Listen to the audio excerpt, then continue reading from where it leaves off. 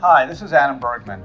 On today's Adam Talks, I want to discuss requirement minimum distributions, IRA contributions and distributions, and the $2 trillion CARES stimulus plan. So we're living in very trying times, very difficult times. The President just signed into law on March 27th the CARES Act, which is the Coronavirus Aid, Relief, and Economic Security Act.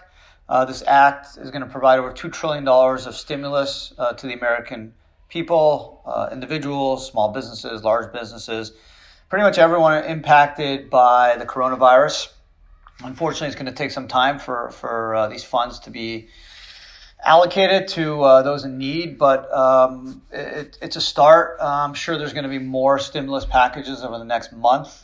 The president just announced on March 29th that the idea is to have pretty much the country closed for another 30 days. However, there's some very interesting provisions in the CARES Act that I want to talk about since my main focus and interest is in the retirement world. So let's just talk about distributions.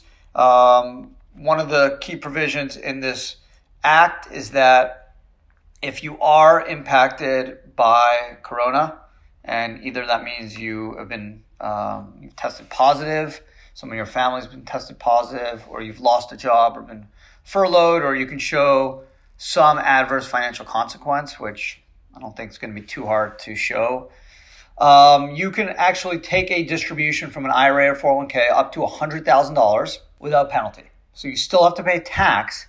However, the tax is due over 3 years. And with a 401k, typically there'd be a 20% withholding tax on the distribution. Plus, you would have to satisfy a planned trigger event, meaning you generally have to be over 59.5 to take the money out. It seems that you'd be able to take it out up to $100,000, no penalty, no 10% early distribution penalty, which would apply if you're under 59.5, no 20% withholding tax. However, the tax would be over a 3-year period. Let's talk about contribution deadlines. So as we all know, Treasury extended the tax return filing deadline to July 15th from April 15, 2020.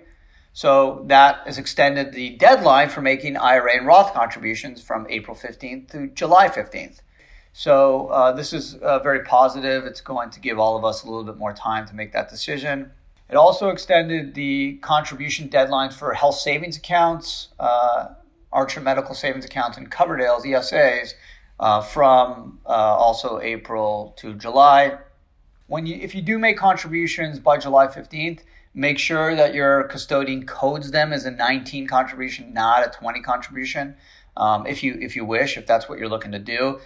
Because generally, just so you know, as an IRA custodian, we have to file 5498s by end of May generally. That will probably be extended. So there could be some confusion if you do a contribution in May or June, and there's an issue of what year it's for. Is it 419 or is it 420? I think you just want to be super clear to the custodian what year the contribution is for. So the custodians, for example, us, IRA Financial Trust, this is new to us, so we're going to have to be careful to make sure we properly document when that contribution is for. So now let's turn to required minimum distributions, which if you're over 70.5 or 72 now because of the Secure Act, is something that you need to be aware of. Thankfully, the CARES Act, that $2 trillion stimulus package, waived the RMD for 2020. So another very positive provision. Obviously, the problem is the RMD for 2020 is going off the value of the IRA or 401k as of 12/31/19. Now with the Dow at 28,462 on December 31, and it was hovering, around 20,000 or so, a decline of 8,000 or so points towards the end of March 2020, and who knows where we'll go in April or May.